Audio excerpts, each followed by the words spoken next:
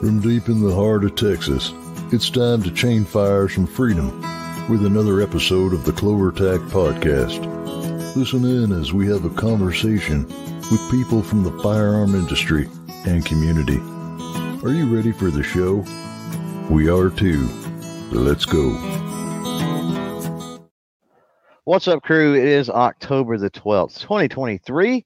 And we are ready to kick off, record another CloverTac podcast powered by our good friends over at Monstrum Tactical. I'll talk about them, of course, here a little more in just a minute or so. We've got Hunter, better known as No-Handed Shooter, waiting patiently down in the green room, hopefully not eating all the cookies and drinking all the chocolate milk before we get him in here. But should be a very interesting conversation. To that point, whether you are listening in replay, whether you are filing in live, you have the ability with this show to interact, to engage, to ask questions. Now, if you are in replay, you're going to do that down in some comment sections, obviously below. But if you're filing in out there live, then definitely let us know that you're out there. And then also, if you have questions for Hunter as we're moving forward, throw those out there in the chat. I'll flag them. Don't get impatient on me. I'm not going to derail the conversation to jump around on topics and things like that, but we will get to them. I will flag them. We will, when we get to an appropriate spot, we'll get to those questions and other things. Proud member we are of the Firearms Radio Network, so be sure you go over and check out firearmsradio.net. Also, shout out and thanks to the YouTube channel members, the Patreon patrons. You guys are awesome. 2 thumbs up, of course. And if you want to become a member of either one of those crews, well, there's links and all that jazz, of course, down below. Now on to Monstrum Tactical for a second. Yesterday's podcast was all about Monstrum because we had Chris on from Monstrum. So to plug today, the advertising spot's going to be kind of short and sweet with Monstrum. What I'm going to tell you is to check out the podcast from yesterday, and you'll learn all about Monstrum. We talked about the products. We talked about the company. We talked about all the cool designs. We talked about the behind the scenes on all that stuff. And there was even a little bit of not behind the scenes, sneak peek, I guess, style information in that podcast too. Some stuff, product releases coming in the next week or two and things like that I don't think have been relayed to the public yet. So I'm not going to give that away. I'm just going to say go and check that out. So with that, let's get Hunter in the house. And there he is in all his glory. What's up, bro? How's it going, man? I appreciate you having me on. Man, I am super stoked to have you here and have a conversation, man. I'll let you kind of tell your story and get the audience and stuff out there a little bit familiar with you before we dive off the deep end, go down no telling how many rabbit holes of all the stuff you've been through and done and everything else. I think it's going to be a great conversation. Yeah, I mean, it's one of those things, and back and forth in the DMs, we kind of talked about it. Like, I was like, I run across, you started doing, and we're going to put the cart before the horse a little bit, but again, we'll back up. But YouTube and their infinite wisdom with the way that they populate the home feed showed me a short, and I'm like, who is this dude? Like, this is pretty friggin' awesome. And of course, reached out to Hunter. The rest is history because he's here. But so, you know, you've been around for a long time, and I didn't know it. And so our community, our industry, like everything, a lot of times that happens, unfortunately. But, yeah, man. For those out there that were like me, that aren't familiar, give us just a quick rundown of who you are and what you do, and we'll kind of go from there. Yeah, so my name's Hunter. I'm also known as the No-Handed Shooter. I was born with something called cleft foot, and I was also born with no hands. It was 2.5 months premature, something like that. And doctor said I wouldn't make it 2 weeks, but here I am. I've played pretty much every sport out there that you can imagine, but true passion is definitely shooting. Started competing when I was 20, I believe, 19 or 20. Doing 3-gun, IPSC, stuff like that, USPSA, and took a little break. So I was shooting on pretty heavily and kind of professionally for around 4 or 5 years, and then took a break, started doing some other stuff, gaming and mountain biking and traveling, and kind of got out of the shooting world for about five or so years, and made my debut back at it with these things. Found the whole long range side of stuff being a whole new world that I didn't tap into before, and I'm absolutely loving it. Right. That's kind of where my passion started. I used to do a lot of game battles in Call of Duty and stuff like that, but there's a lot of quick scoping and stuff as well, sniping, things of that nature. Real nerdy, but never played with this stuff too much back home in the East Coast because we didn't really have that far to shoot and things of that nature. You did, but it wasn't as popular. But out here, moving to Colorado, it changed the game completely Right. for me, and never looked back, man. So Well, that's a little and basic the, introduction. And the long range stuff too has become very popular over the last few years, so it's not surprising. I know a lot of people that have gotten into long range kind of for the first time over the last couple of years. Back it up to life on the East Coast and growing up. It sounds like you were definitely in tune with the outdoors pretty much your whole life with sports and everything else. With just the environment you were in, that you grew up in, the family, the household, what was the gun culture? Was that something foreign to you guys? Was it something that was around regularly? How did all that go down? Oh yeah, absolutely. So I'm from Tennessee, patron state of shooting shit. Sorry for French. Right. But yeah, no, I started hunting when I was a kid. I did a lot of TV hunts, like Buckmaster Show and other disabled style hunts and stuff of that nature. And was always into hunting and bow hunting. Didn't really get into shooting too much as a kid outside of the basics, just shooting 22s and BB guns and stuff like that. And then I kind of got out of the whole hunting side just because the whole stigma and stuff from hunting on the East Coast is a little different out here. It's a lot more poaching and just more sketchy stuff. So I just kind of got away from it back home and outgrew it kind of.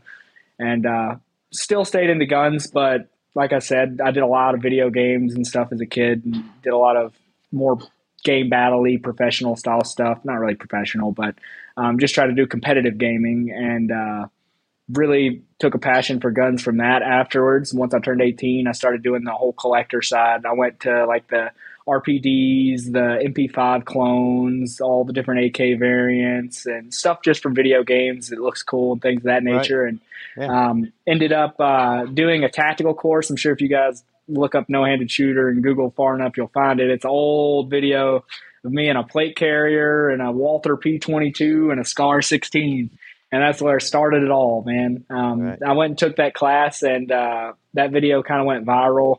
Instructor Zero, a bunch of other tactical guys shared it and reached out and stuff like that. And I kind of got out of the tactical side really quick once that video kind of went popular. I was like, oh, there's a gaming side of shooting, which I had no idea about. And once I found out that, it was all she wrote. Right. So I've always kind of been into shooting somewhat, just really took off after I hit 18 for sure. And never really looked back, man. Been a gun nut ever since. And you said your first competition competitive shoot, you were 20? Is that what you said earlier? Yep. I believe it was 19 or 20. I think it was 2015 was my first big boy match. So I was shooting a few smaller matches and got really, really like competitive into that within like the first month, 2 months of me actually doing it. I was completely swapping off all my gear that I originally had and completely went over to comp gear and instantly started doing better and was really enjoying myself. So I decided to do a major match for the first time, and I went and shot a shotgun only match in Atlanta, Georgia. And I was squatted with Jerry Michelik, Lena Kay, Clint Upchurch, or not Clint Upchurch, I can't remember his last name, but a few other professional shooters on the 3-gun circuit and stuff like that were on my squad. And I absolutely just smoked it that match. I don't know how the stars aligned, but I ended up beating Jerry on like 2 or 3 stages. And that's kind of where it all went in from there. Once that happened, I was shooting with Jerry, traveling to major matches all the time, doing other stuff and getting sponsored. And that's all she wrote. I was full-fledged shooter after that. Well, maybe you have a superpower where you drain the talent from those around you. Maybe that's what they just get distracted and they're like, "Whoa, look at that!" And I'm actually shooting while they're looking. That could be a possibility. But I'll take it, man. I'll take it. I don't know. I mean, be candid with me about it. But in the matches, I mean, have you ever felt that anybody really is staring or anything like that, or even cares that No, are you just another guy there shooting like everybody else? I mean, at first, I mean, people like look obviously and were like impressed and stuff like that. Like I've never really been on. People always kind of ask if I was ever bullied or anything like that back when I was growing up in school, which I've always been extremely competitive and things of that nature. So it's always pushed me to be the absolute best I can at things. So with that, Yeah. I've started in baseball in middle school and played basketball, football, hockey, you name it, Wow. done pretty much everything, golf, tennis. And really, I think people get more upset that they get beat by me than anything. So I Right. never really got bullied. So it worked out pretty good in my favor. And yeah, it's kind of the same thing in the shooting world. After the first few matches, people are really like, "Whoa, look at that," and then they're like, "Hey, he's beating me. I got to step up my game," kind of Right. thing. Yeah. So Yeah. I always love that, getting people motivated and definitely try harder, man. That's Right. awesome. I love that. Yeah. So They're like, we can't go easy on this guy anymore. Like, negative. I wouldn't dream on that, man. I don't like that. Just a right. normal fella out there on the range trying to Yeah. keep it up with everybody. Well, the reason I asked that is I think that's I was into youth shooting sports, instructor and coach for I don't know, decade plus, close to two or whatever. And I always said that shooting sports is one of those things that unlike a lot of other sports, that you have to be fast, right? You have to be tall, you have to be big, you have to be strong, you have to be shooting sports is one of the things, and obviously you're proof of that. Yep, absolutely. There's For anybody. really no, and I hate to say this, but there's really no handicaps, right? Like really, Nope. there's not anything that can hold you back. And you see that it's not just you, but you see that with so many other Hmm. athletes that are out there. It's just, and it's amazing what some of them can do and some can accomplish. So it truly is almost a level playing field. And also, I think, and there's a reason I asked that question about the first Hmm. match, going to some of those early matches, is that I've seen in a lot of competitive settings, I've seen different things, folks in wheelchairs and whatever, and it's even though they are, I mean, you kind of recognize it's hard to ignore reality when you're seeing Oh something, yeah, right? absolutely. But at the same time, it's like, who cares? Like, we're all Oh here, yeah. we're all having fun, we have all this in common, and the brotherhood and the camaraderie, stays there regardless. Like, Oh, absolutely. there's really no outcast, I guess, is what I'm saying, in the shooting sports world, which is really neat. Oh yeah, no, absolutely. And when it comes to like crowds and stuff like that, honestly, I think I shoot better when I have a bunch of people around. I've shot in Russia for IPSC Worlds. I was on the Oh wow, open team for USA. I shot in Italy for IPSC Shotgun on the open team as well. And I feel like on all my best stages, I had a giant crowd around me. So definitely right, don't take any offense to that. And it's definitely helped me get to where I am today. So I can't complain one bit. right. Um, Now, when were you in Russia for that shoot? that was a while ago. I think that was actually when I stopped shooting. I trained real hard for that match, and a lot of stuff went the opposite way. And I was like, I'm going to take a little break.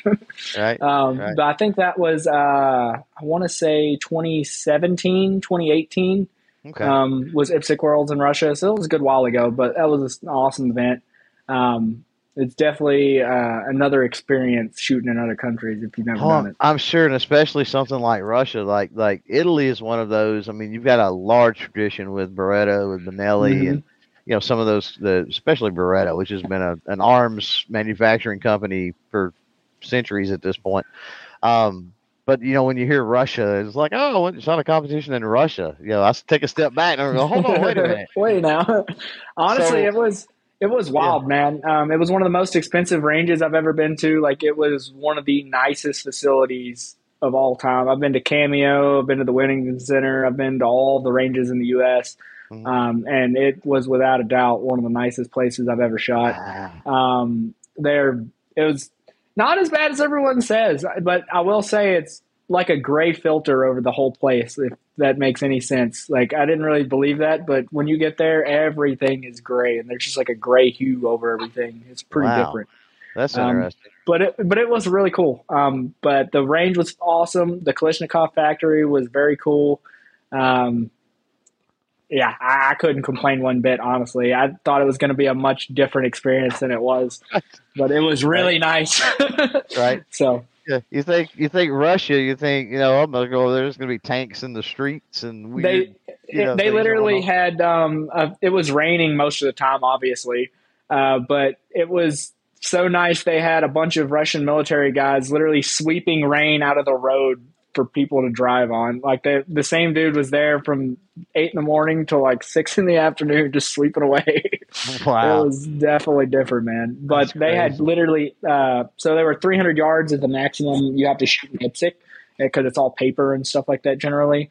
Right. So they have cameras on all the targets out to 300 and like berms in the berm so that people can hide in and go and paste targets and stuff. It was really cool. Yeah. Wow. What Very about cool. what about the when you weren't on the range? What type of experience was it with the people in Russia that you were around and the interactions there, or did you even have any? Yeah, we had drivers that would take us back and forth to places and stuff like that, and they kind of stayed with us a lot at the Airbnb and like helped with food arrangements and stuff. We played a lot of ping pong. Oh wow. They love ping pong. I've probably played just as much ping pong as I shot, and we shot 30 something stages, I believe. Right. It was a 7 day match, so it was a Wow. good time. Yeah, Yeah. it wasn't that bad. I had a lot of the food was really bland. So I had KFC a lot because that was right Oh down wow. the road. That was Okay. lucky. But outside of that, man, it was pretty awesome. So The is people were is generally nice to us, anyways. But it was 2017, so it was a different what's true? time too. Yeah, a But little bit. Um, so was the KFC. I'm glad you brought that up and that you experienced that. Compare the Russian KFC to your local whatever not KFC. nearly as much preservatives, obviously. Really? Okay. But when you haven't had actual like fried food or anything decent for a few days, that's really good. It'll work. Yeah, Oh, it'll it work. was really good. The few times I had it, for sure. Right. Now, I'm gonna the hard questions, right? And I know the folks out there Let's in the go in the to it. live chat, I know they're wanting me to ask this with the KFC. Oh yeah, Um, Original recipe or extra crispy? extra crispy all day. Really? Okay. I'm a Okay. crispy fella. I like I, a s- crunch, man. I still love you, but gross. It is gross. Well, That's fair. I Original's not was bad either. I was around before there was extra crispy, so That's fair. That's fair. maybe that's why they did not have that back in my day. So I grew up on original. There we Um, go. Stan with SS Pod out there, he's dropping a question, so let's jump into it. He's asking Ghost a question. Never mind, but he says he tried the Federal Sierra Match King in the 308 yet. So let's talk about, since that wasn't a question for you, Hunter. Let's talk about some of your gear. Yeah. So what type of you talked about in the early days that you worked some local matches, you switched over, decided okay, let's make it better go, made some equipment changes. What did you kind of start out with? Because there may be people out there wanting to start competition and stuff. What did you start out with, and then what did you end up going to? So, one of the things with me, I usually try a little bit of everything. Mhm. Because in the shooting world, if you think you know it all or you think you've perfected it, you're losing to the dude that's trying new stuff. So, always trying new equipment and breaking things on a regular basis. So I started Right. out with I believe it was a Daniel Defense DD-M4, and I completely took everything out of it minus the lower and upper, so it completely like defeated the purpose. Rebuilt it with a custom build. So for AR's an AR, especially in 2023, man, like all the stuff is Right. fantastic. Yeah. You get a good barrel, good trigger, good optic. That's really all that matters. The rest of the stuff, you can go with literally anyone. I shoot Right. proof research barrels and proof research barrels exclusively. I shoot AR Gold triggers. It's a two-stage trigger with 1.5 pound break with a half-pound take up. And then for optics, I'm kind of bouncing around between a few things. I haven't found an LPVO that I truly, truly like yet. Right. But I'm running a Mark 8, 1:8 with a Horus H59 reticle. Okay. Definitely not a entry level rig for sure No. on that scope, but I used to run that DDM4 AR Gold proof barrel, and I believe I was running a Leupold VX6 for starting. I can't remember exactly. I ended up going to a Vortex 1-6 Razor because I was Right. sponsored by Vortex for a little while. I ran that optic into the dirt. I actually ran that optic until earlier this year when I finally ended up selling it. Oh, wow. Swapping over to some other stuff. But yeah, so that's a pretty basic setup for me, man. Proof research barrel, AR gold trigger, and whatever 1 to 10, 1 to 8 that you want these days. The one from Vortex is fine. The EOTechs are fine. They're nothing fantastic, but they definitely get the job done. And can't really go wrong with that. Pistol, I started with a Glock 34, quickly got rid of that and got one of these guys. 2011s all day. It's the only way. Nowadays, you have prodigies and all kinds of stuff, and with a little bit of gunsmith knowledge, you can definitely have a really nice pistol for a great price. So, highly recommend going that route for sure if you really are interested in getting into pistol shooting. And then for shotgun, I started with a Sega 12, it's an original Vepr 12, and just ran bone stock on that thing for the longest. And then I ended up getting a custom Sega 12 by Jack Travers, one of the original custom open shotgun builders from back in the day that originally invented the sport, more or less. And then ended up going to a Distant Arms, I think it's a KL12. But all kinds of wild stuff, man. I've shot a little bit of everything. Is there a reason you go with the magazine fed shotguns? I'm not tube loading, obviously. I'd definitely rather go clunk and keep on shooting. A little easier to work for you, yeah. Because I am handicapped, or whatever you want to call it, but I compete at a actual normal level. So I've won a few 3-Gun Nation matches for major matches. Won a few PRS stuff. Competed as high of a level as I can, so I'm not trying to limit myself at all, if possible. Anyways, I'm starting below the bar. So mag-fed shotguns going with 20 rounders all day. I love that.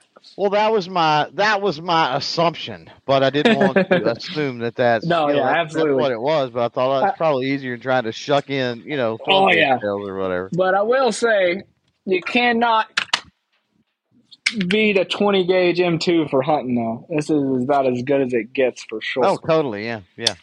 Absolutely love that thing. But shot a little bit of everything. Since we're talking about things that you can handle and stuff, by the way, be careful showing the things on the screen. Gotcha. But I'm sure that's an issue. You've got to look at, because some of the way that you have to, I'm going to use the word modify. I don't even know if that's the proper word, but some of the ways that you have to do that with just the way that you have to grip, the way that you have to draw, the holsters. Mm-hmm. Is that one of the reasons you look at so many different models and things when you're looking at firearms, because you have to find that thing that you can modify in the first place? Exactly. Since that's what we were talking about before. The shooting sports is such a vast array of disciplines and ways people can actually go about doing things. There is no one right way to do anything. Right. Trying a little bit of everything is going to definitely help make the better decision on actually finding what works for you. Because just running what you have off the start, you're never going to know if that's going to be what's right off the get-go. I always like taking my times from all of my drills that I do. I have a notebook that has every drill that I've ever done when I'm actually doing real training. And I'm always trying to go on the range with something new. And I always look and see whether or not that helped or made it worse after a few times of trying it. And that's how you kind of just judge what's right and wrong. So keep on swapping. You talked about ditching the Glock 34 for the 2011. Was the 2011 easier to retrofit to get where you needed it to go as far as the modifications than the Glock 34? So with the Glock, it's one of the only pistols I actually can't really shoot because the trigger guard's so small. I can't actually reach the safety to engage the trigger. So I have to cut half the trigger guard off, and it's just a nightmare, and it's all flip-floppity and yada yada. So the 2011 is a lot nicer just because of the weight. Obviously, the trigger is really nice because I can just set that to a really short reset and really short wall. I don't have to have much pre-travel or nothing. Right. So minimal movement there. Having a compensator on the end of it obviously helps for recoil control, so I don't have to worry about as much. Right. But as far as the mount goes, the mount that I made is made out of JB Weld and a clothes hanger. Right. Basically, I seen that video. It's like, okay, that's inventive. yeah, so pretty much made a few different types of those. So this one only fits 2011 grips. I can swap it on to other 2011s, but I can't put it on like a Glock or something like that just because of the way it's shaped. Right. So it's, as far as that goes, there's really no difference, but just the ease and smoothness of a 2011 really helps out a ton. I feel like I could probably get away with running like a CZ or something like that as well. But a heavy gun, something that's just going to soak up a lot of recoil, definitely really the only thing I look for, and somewhat with a short trigger as well.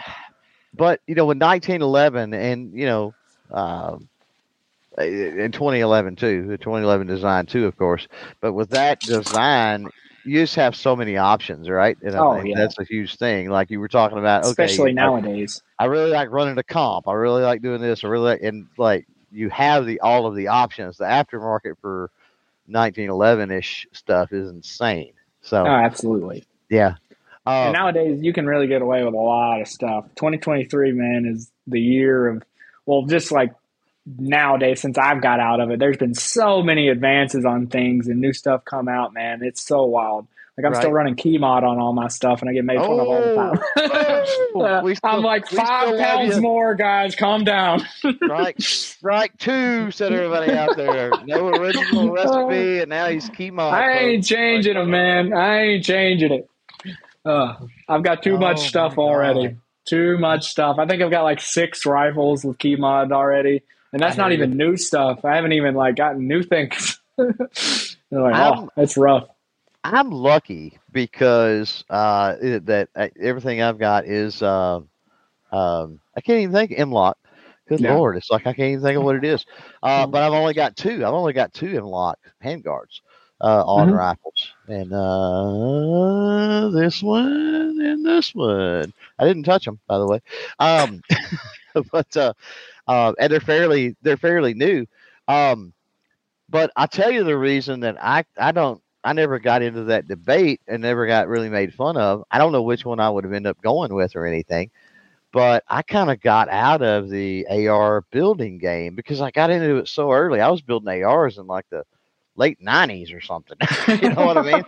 And everybody else wasn't building ARs. That's a different world right there. Everybody else wasn't building ARs until like 2015. Right? Yeah. Exactly. And like I was out of it for years by that point. There was no such thing as M-Lock or key mod. You had quad rail, and that was it. And even a lot of times you didn't have a quad rail. If you're running A2. Yeah. So thankfully I never got made fun of, which was really nice. Yeah, Ghost out there says key mod. Wow. Yeah. Wow. Classic. If you want to say, which 2011 are you running now? So I used to shoot for STI before they rebranded to Staccato. I've been running the DVC line for years, DVC 3-gun, DVC open, DVC steel.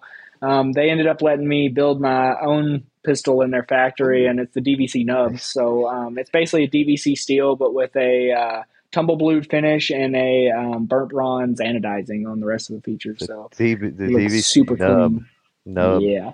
Nub is a nickname, right? Yep. Yeah. Nubs is a nickname. No hands is a nickname. They called all kinds of stuff I can't say on here too. I'm sure. Yeah. As long as they don't call you late for dinner, I guess. There we go. That's what it is, right? So are there any of the 2011s, you talk about the newer stuff, are there any that you got your eye on? Yeah, man, there's so many freaking awesome custom builds these days. Not necessarily. I'm not coming from a competitive standpoint. Yeah, you have absolutely. Whatever. But is there anything that you've seen in the last... This is from unsponsored. Exactly. Yeah. There is some really good ones. Seen, that you thought, wow, those are nice. Yeah. So there's a few that I've definitely been looking at. A company known as Hayes Customs out of Texas is making a really, really nice one, especially for the price. They're making more of a entry level one, it's still like $4,000, but for a custom build, that's phenomenal. Right. So that's really nice. Atlas Gunworks, of course, they make phenomenal builds. The Honcho is absolutely out of this world. You get a 9-barrel, a 40-barrel, and I believe an open slide for it as well. So that's really sick. The DWX from CZ, I've been kind of looking at. Yeah. It's been the biggest issue with 2011s, and it's always been the biggest issue, is their magazines. The MBX mags are phenomenal. I've been running those for years, and that definitely took a lot of the malfunctions out of the mix, but you still run into that every now and again, especially people that aren't running the MBX mags. That's their biggest problem. So CZ kind of fixed that with just putting a 2011 on top of a CZ body. So definitely kind of interested in messing with that a little bit too.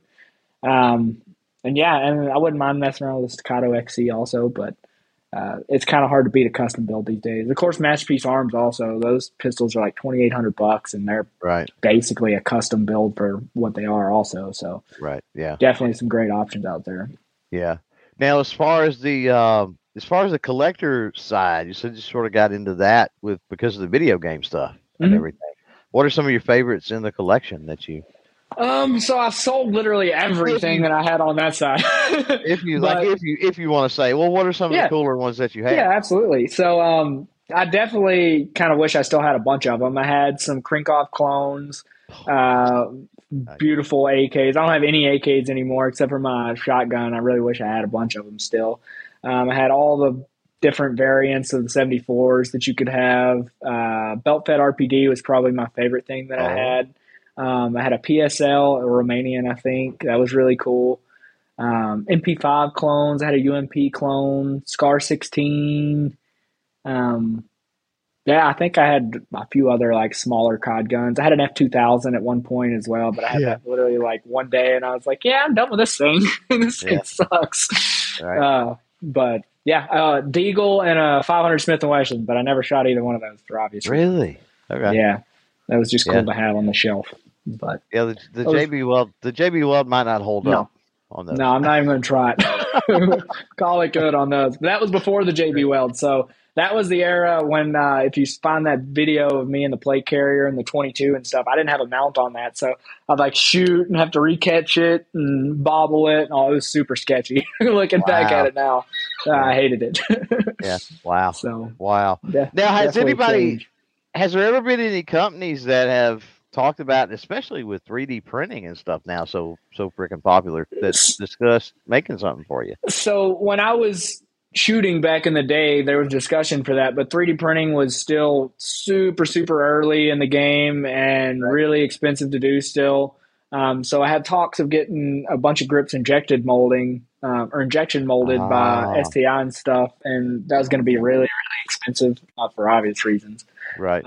So we never ended up going forward with that. But now that I'm back in the industry, I've had so many people reach out and want to actually do something for more of a like a personal reach out, not necessarily a company yet. But just to be able to this year at SHOT Show, I'm pretty sure there's going to be some works of that. So well, the things they're doing with 3D printing and stuff now, I mean, it's insane. Absolutely, I've got one sitting right here. I threatened to get a 3D printer for. Help me out there in the chat and in the audience, but I threatened to get a 3D printer for about 3 years, and it's been sitting in the box right here now for about a year after I finally got it. So I haven't even put it together and used it, but they're definitely reasonable, and the stuff that they're doing now is just insane. So I would venture a guess there's somebody out there that probably could come up with something, and you got to think that it would be really neat if somebody come up with something that was a little more modular. Oh yeah, absolutely. That you can use on multiple things, change out, have the place where I don't even know what you call it because it's not a nub. The nub goes in, and then the part that fits around the firearm be interchangeable, right? Absolutely. That would be kind of cool, and you could just swap those things out. Yeah, and with all the guns nowadays too. That have the actual serial number on either the fire control unit or the lower or stuff like that. I can just make whole frames and stuff super easy. So that's probably the route that I was thinking of going. Carry guns, you can go, because once I get like my arm 3D scanned and it actually scans the proper placement because like I have a wrist in here and stuff, and I torque it. So when I actually put it in the mount, I torque my arm so it kind of locks in, and that's how I draw and move it and do all that stuff. Okay. And it also acts as a gas pedal because I basically lock my wrist to keep recoil down. If I don't lock my wrist, the gun flops and does all kinds of stuff. But if I torque it, gun tracks like normal people would. You're fine. Yeah. Wow. So yeah, I think that's something we're going to definitely look in because I don't have any concealed carry stuff right now because you definitely wouldn't want this giant lump of turd hanging off the side of you. It looks like a colostomy bag or something in the front. So maybe if you open carried or, a trench coat or a big baggy jacket, I guess. I usually do backpack stuff, so that gets the job done. I can do those pretty quick. Yeah. Yeah, Ghost out there, he says, I'm way too poor for this, this part of the conversation. We won't get into this thing, man. This is big boy nastiness. Makes me sick every time I think about it. Right. Well, it could definitely get that way. Stan out there, just a question for the guest. He said, how many rounds do you put through your suppressor for cleaning it? And do you have an opinion of Night Force scopes? So yeah, man. So that definitely depends on a few things, what you're shooting and what your can is and things of that nature as well. So I run Thunder Beast stuff. They're all titanium. So I usually shoot more than I should because they yell at me all the time because my stuff's so dirty.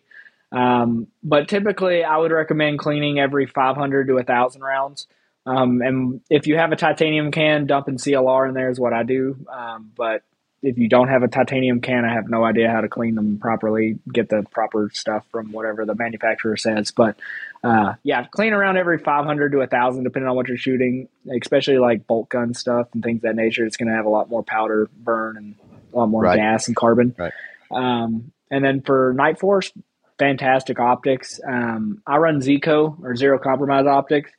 It's like the step right above. I was going to go get a Night Force. That was my original decision. I was going to get a Tacker 7-35 and ended up landing on the Zico. But they're still fantastic scopes. Will be probably running an Attacker 1-8 on my build once I retire this Mark 8. Of all the different LPVOs that I've been playing with, the Mark or the Attacker 1-8 probably the top of my list, if not right there at the top. So right. Now, as far as the long range, you said that you kind of come back, you got into that. What's the farthest distance that you've got out to? So I've taken my 6.5 Creedmoor in match conditions out to 2350, and that was a 40 by 70 inch plate, which isn't that big for 2,350 yards with a 6.5. So I was shooting 130. I hit 5 out of 8 shots too. Yeah, I'm not going to do that math. Math's hard. It's a lot. It's not much.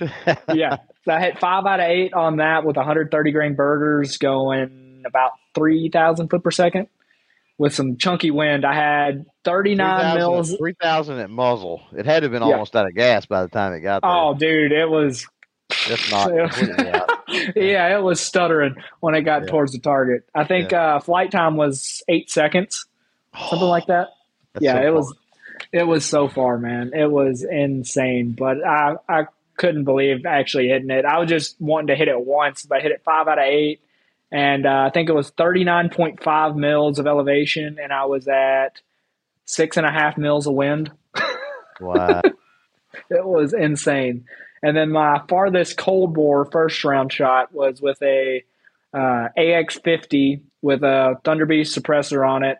And that was a IPSC target at a mile, first shot. Wow. Whacked it.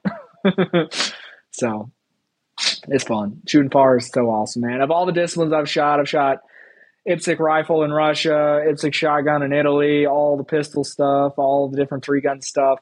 Cold boring a 50 cal at a mile or hitting that 2350 with the 6.5 was by far. And even I cold bored my 223 at 800 on a 6-inch plate, center punched it 3 times in a row from never shooting it all day or hadn't shot it all day.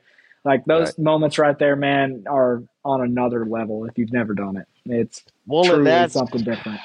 that's one of the things that when you could do something like that, your equipment is right. Yeah. And that's one of the worst things about competition is when you start doubting. And I don't even care what kind of Oh, it competition it hurts. is, right? I It don't care. hurts. It could be your bat in baseball. It could be your car if you're racing, your firearm if you're shooting sports. But if you have doubts in your equipment, like that's the worst thing ever for a competitor. Oh, dude, it hurts. And you can ask every one of my sponsors. I've broken everything, man. I'm not, I mean, I guess I am rough on stuff, people would say, but I don't necessarily think I am. But I do break everything. I've broken every level of equipment, whether it be the most expensive, nicest, highest quality thing you can get, all the way down to the cheapest quality things you can get. So right.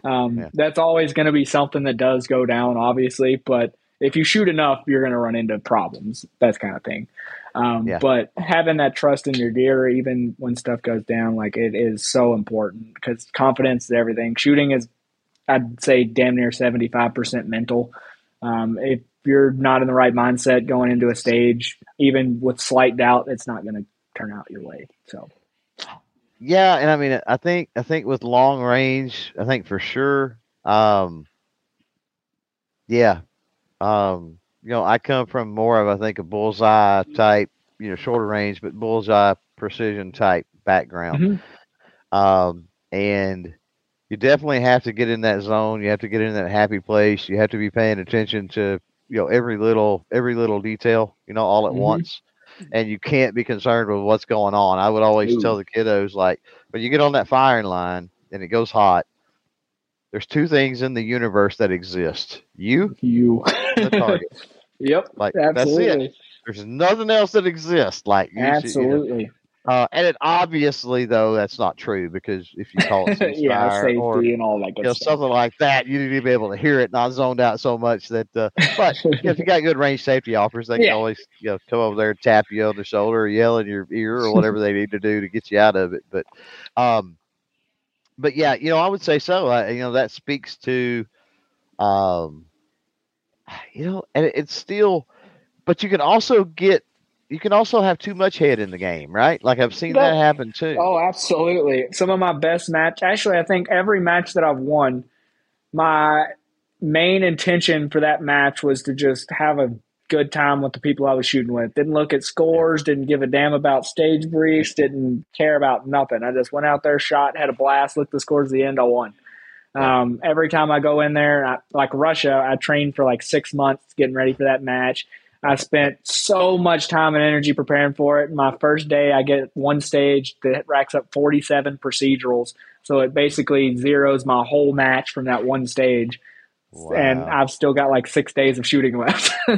So I was like, oh my God. So like coming into stuff with that attitude just totally makes it more difficult, in my opinion. Yeah. Looking back on it anyways, from a experience side of things, it's definitely gotten me. Right. You gotta find a good balance. You can't be too relaxed, but you can't be too focused either. Yeah, right. At least you got a trip to Russia out of it, I guess. Oh yeah, it was fun. It was cool. It was cool. Yeah, I definitely can't hate on it.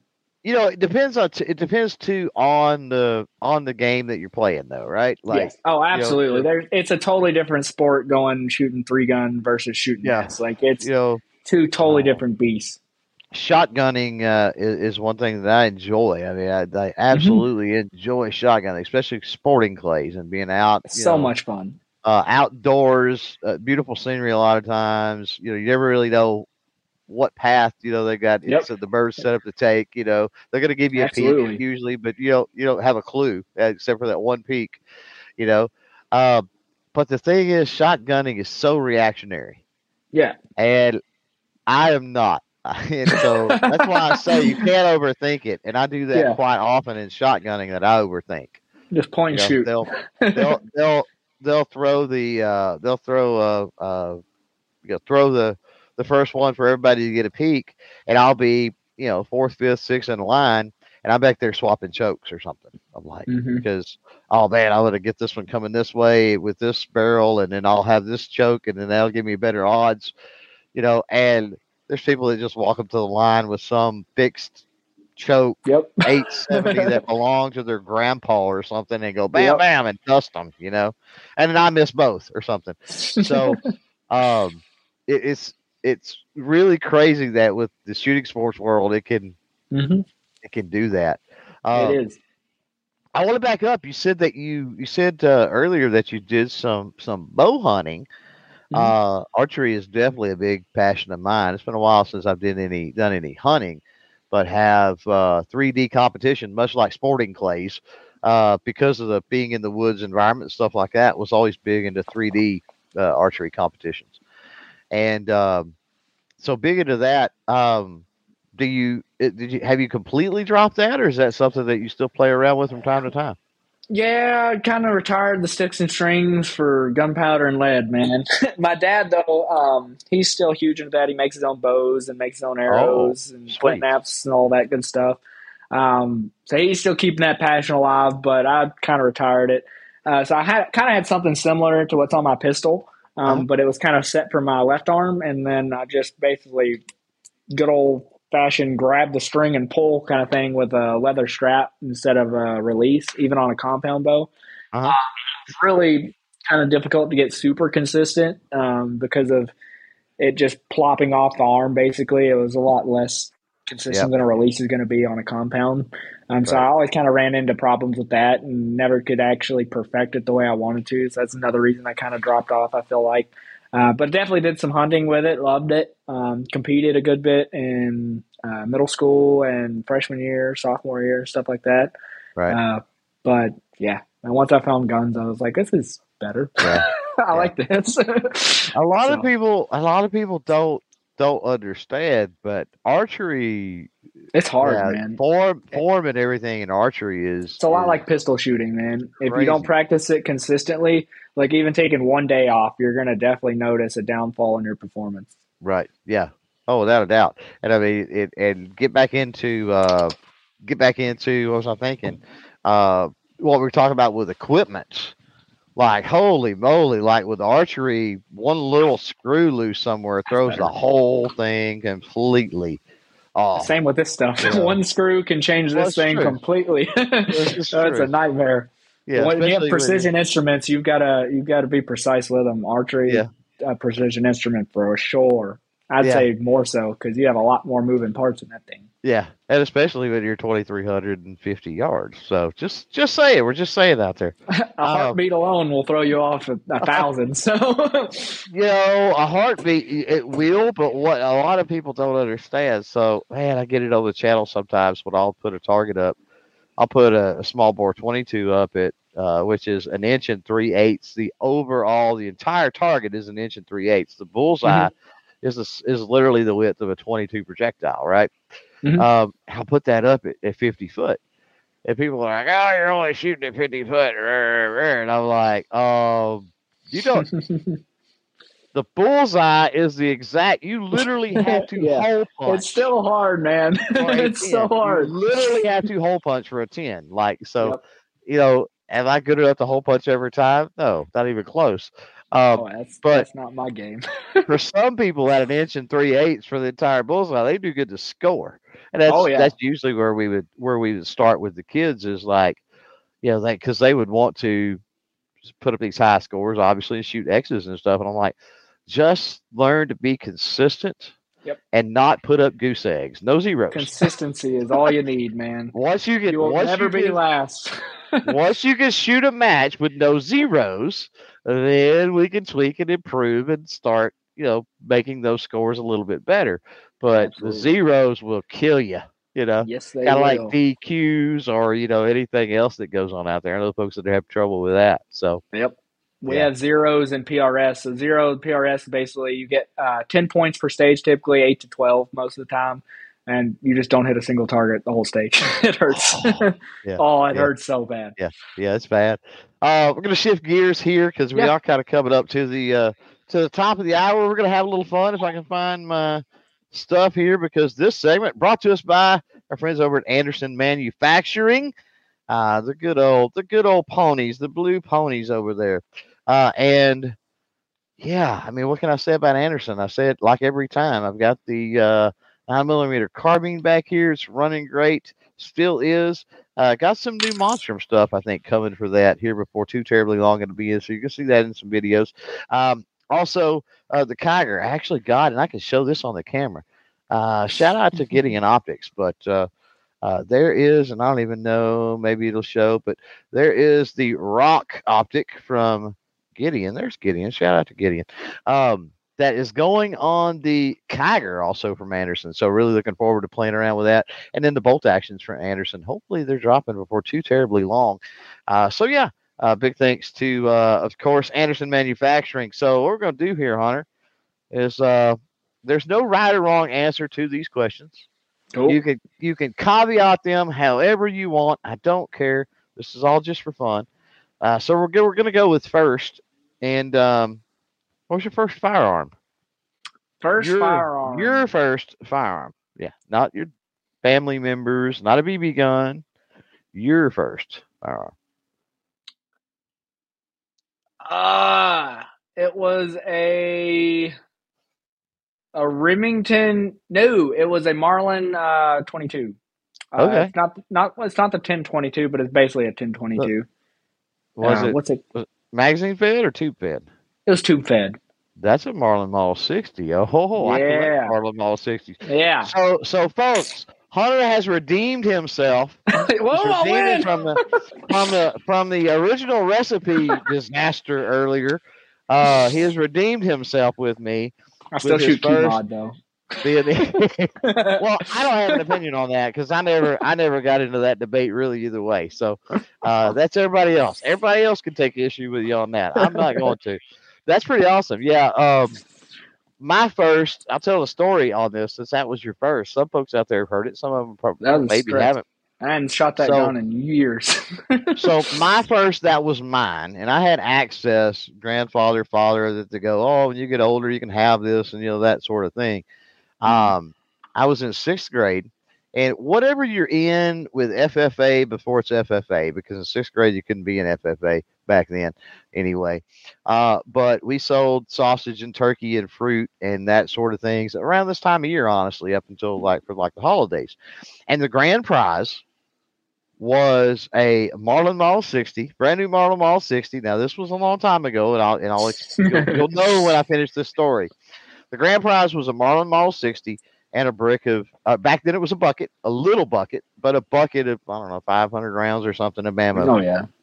And so I won that. And I was awarded the rifle and the ammo in the gym at school and brought it home on the bus. That's how long ago. That's how long ago that was, folks. America. Don't we wish the world was still that way? Wouldn't that be? Wouldn't that be amazing, right? Simpler, man. Those are the simple times. First vehicle. Toyota 4Runner 2011 limited. Wow. Okay. Should not have given that to a 16-year-old. Wow. Especially not one prone to tearing. That's what I'm saying. Especially not one prone to tearing stuff up like you admit to.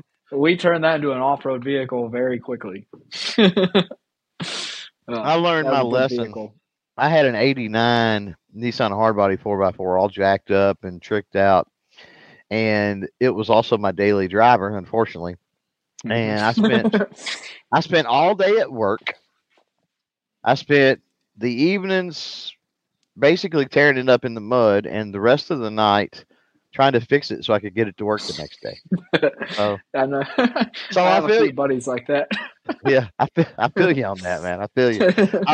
So let's move into some favorites here. Favorite cartridge, and you can caveat that however. Handgun, rifle, favorite right now. Man, 223. I shoot 223 out to 1400 all the time. I love that round. It's hard to beat. Don't brag too much now. It's awesome, man. You can put a 223 and a good 26-inch bolt gun. You can send that thing, dude. Just 1400. Just 1400. I mean, come on, man. So, it's awesome. I stick behind it, man. 223 all the way. So link out there real quick. So that here bolt guns from Anderson. Anderson Action. Yes, it'll be a 700 pattern action, I think, from what I'm understanding. But yes, absolutely, they are on the way in 308 65 Creed and 300 Win Mag, which is my preferred choice of those three. Speaking of favorite cartridges, at least out of those three. So yeah, Link, they are all the way. Favorite band or musician? Mm, Man, I listen to a little bit of everything. One week I could be listening to country. Next, Me too. that's like the least favorite usually. Go to hard rock, screamo, punk rock. Go all the way to some random punk or emo stuff, techno stuff. It's all over, man. Well, there you As go. far as favorite band, Or a we'll go favorite. Don't have to CCR. be We'll go favorite. CCR. Nice and Somebody classic. else. Somebody Listen else this to season, I think, said CCR. I Solid. listen to Fortunate Son pretty much every day, so I'll take I it. was sitting around playing around on the guitar just the other night, as a matter of fact, and I'm just sitting by myself. It's a therapy thing. I don't play or sing super well, and I found myself Bathtub. I almost always right. Well, guitar in the bathtub is not the best idea, That's fair. but I found myself picking out quite a bit of CCR. So It happens, yeah, man. pretty Hard good beat. stuff. Yeah, pretty good stuff. Um, favorite favorite historical site. I don't know about history, but can I say like land area? Moab is really cool. Yeah, Place is awesome. that would Once work. you actually get out in the That middle would of work. Moab, man, That would it work. truly feels like another planet. Right. Of all places I've done a lot of outdoor adventuring and stuff like that too, going checking out different mountains and things of that Right. nature. But Moab on another level of places, man. It's Right. very cool. Yeah. Very cool. Yeah. Favorite actor or actress? Clint Eastwood. Oh, there you go. That's solid. Okay, that's I was going to say solid. there's nobody I You- like in that world. You may well. There's very well on a personal level. I agree with you. Like there's very few on a personal level. As far as their films, their movies, or their TV shows, there's a few. Yeah. You may have redeemed yourself from the key mod statement with everybody There we out go. there with Eastwood. I think Eastwood is There we a go. very popular answer, I think, to that question. So I think that Hard beat, resonated. man. Full redemption from Hunter. So thank God we had this segment. That's all I got to say. Yes. Favorite breakfast cereal, or do you even eat a breakfast cereal? Man, I hadn't had breakfast cereal in years, but back when I did eat cereal, the Fruit Loops. Definitely Fruit Loops. Fruit Loops. Nothing wrong As a with the Fruit Fruit Loop Loops. fella. But that was like Now- probably 6, 7. Oh, no, I was way more than that. That was like 10 years ago. I'm 28 Yeah. now. Right. Right. Now with Fruit Loops back then, did you think they each had their own flavor? So I used to think, actually, like, did a test on that and like did a blind taste test with a bunch of different ones, and I didn't find nothing. But I used to think that when I was a kid for sure. Yeah, I would pick out the purple ones. I hated grape everything, so I'd always pick out the purple. Yeah, throw them on the ground. And then you get older, and you're like, they all taste the same. Yep, that was a waste. And Apple Jacks is a Fruit Loop. Oh, Apple Jacks was the best. I take that back. Fruit Loops. Apple Jacks is good. Yeah. All day. Apple Jacks is a Fruit Loop with some extra stuff sprinkled on it. Yeah, extra steps. That's it. Like it's one extra step. They take all the reject Fruit Loops and they sprinkle some stuff on it, so it's a byproduct. Stuff was the best though. That stuff. Yeah. Was, the way. Yeah, that apple. It definitely had apple cinnamon taste for sure. Yeah. For sure. Fruit Loop. But there's no difference between the green Apple Jacks and the orange Apple Jacks. True. By the way, they're the same too for folks out there. We just ruined it. If anybody has their kids listening, we just ruined them. Unfortunately. So, let's close this one out. I think Hunter, got a couple minutes or so left here. Where can people find you, follow you, since you're doing all the stuff now? Throw that out there for everybody. I've got my own website, nohandedshooter.com. That's got all my socials and all the other goodies on there, merch and stuff as well. I'm No Handed Shooter on Instagram, YouTube, Facebook, all that good stuff. Just broke 100,000 on YouTube. Silver play button's on the way, so that's kind of cool. Going to be doing some kind of big video for that. I think I might shoot it with a 50 at a mile or something. We'll figure that out. But yeah, check out nohandedshooter.com, and till then, I'm sure you'll see me on the range soon. Heck yeah. And plans on, you said earlier, plans on making shot, right? Yep. Oh, I'll definitely be at SHOT Show. I'm going to be at a few booths. The Mile High shooting booth is going to be the main one I'll be at. I'll be working at a few other ones around them as well. So Right. definitely come check out. I'll be giving a lot of nub stuff away. So hope to see you there. Are you going to be there the entire week? Oh, yeah. I'll be there all week. I'll be there Nice. media day as well. So. Oh, really? Range day. Nice. Yes, sir. Very, very cool. So got to play with the new stuff. Yeah, looking forward to hanging with you for a few minutes, hopefully, as the man. kids would say, IRL. Right? That's right. IRL. So, man, I had fun. We'll get you back on again, hopefully someday. Absolutely, man. And kick it again, as the kids would say. Yes, sir. But thanks for jumping in with us, man. We really do appreciate it. I appreciate you for having me on, man. Sorry I didn't make it that first time, but we rescheduled. I think it was a good time for sure. We got it done, man. We got it done. Absolutely, brother. All right, so let's shift gears here and get this thing closed out for the evening. So, we got to think, of course, Monstrum Tactical. You guys know that. We got to thank Anderson Manufacturing. Obviously, we got to thank Hunter for coming on and joining us, too. Make sure you go check him out on all the socials and the platforms and the other things that he is doing out there. I am trying to even think who we've got lined up next week on the podcast. Obviously, if you go to the website, it's all listed there. The schedule's there. If you check out YouTube, usually those are scheduled. I'm pretty sure we got LWA. We got Lone Wolf Arms. We got Matt, who I believe is an engineer with Lone Wolf Arms next week. And I think One Shot TV, I think Jesse is going to be jumping in and joining us next week. I think. Don't quote me on that. But I think as far as this week, like I said, yesterday was all Monstrum Tactical. And if you want to know about them, you definitely need to check out that podcast. Last week, Amy Dillon, oh my God, that podcast was off the chain. We'll be talking about it for a while. So highly recommend you check that one out too. Maybe if you need something to listen to over the weekend while you're piddling around in the garage or the shop or whatever it might be. And speaking of the weekend, since it is Thursday and we won't see you on a podcast, have a safe weekend, and we'll catch up with you next week. Till next time, don't forget to chain fire freedom, and bye. We appreciate the Patreon patrons and YouTube channel members who keep these podcasts going. If you're looking for cool stickers, patches, and other gear, be sure to check out CloverTac.com. Thank you for tuning into this episode of the CloverTac Podcast.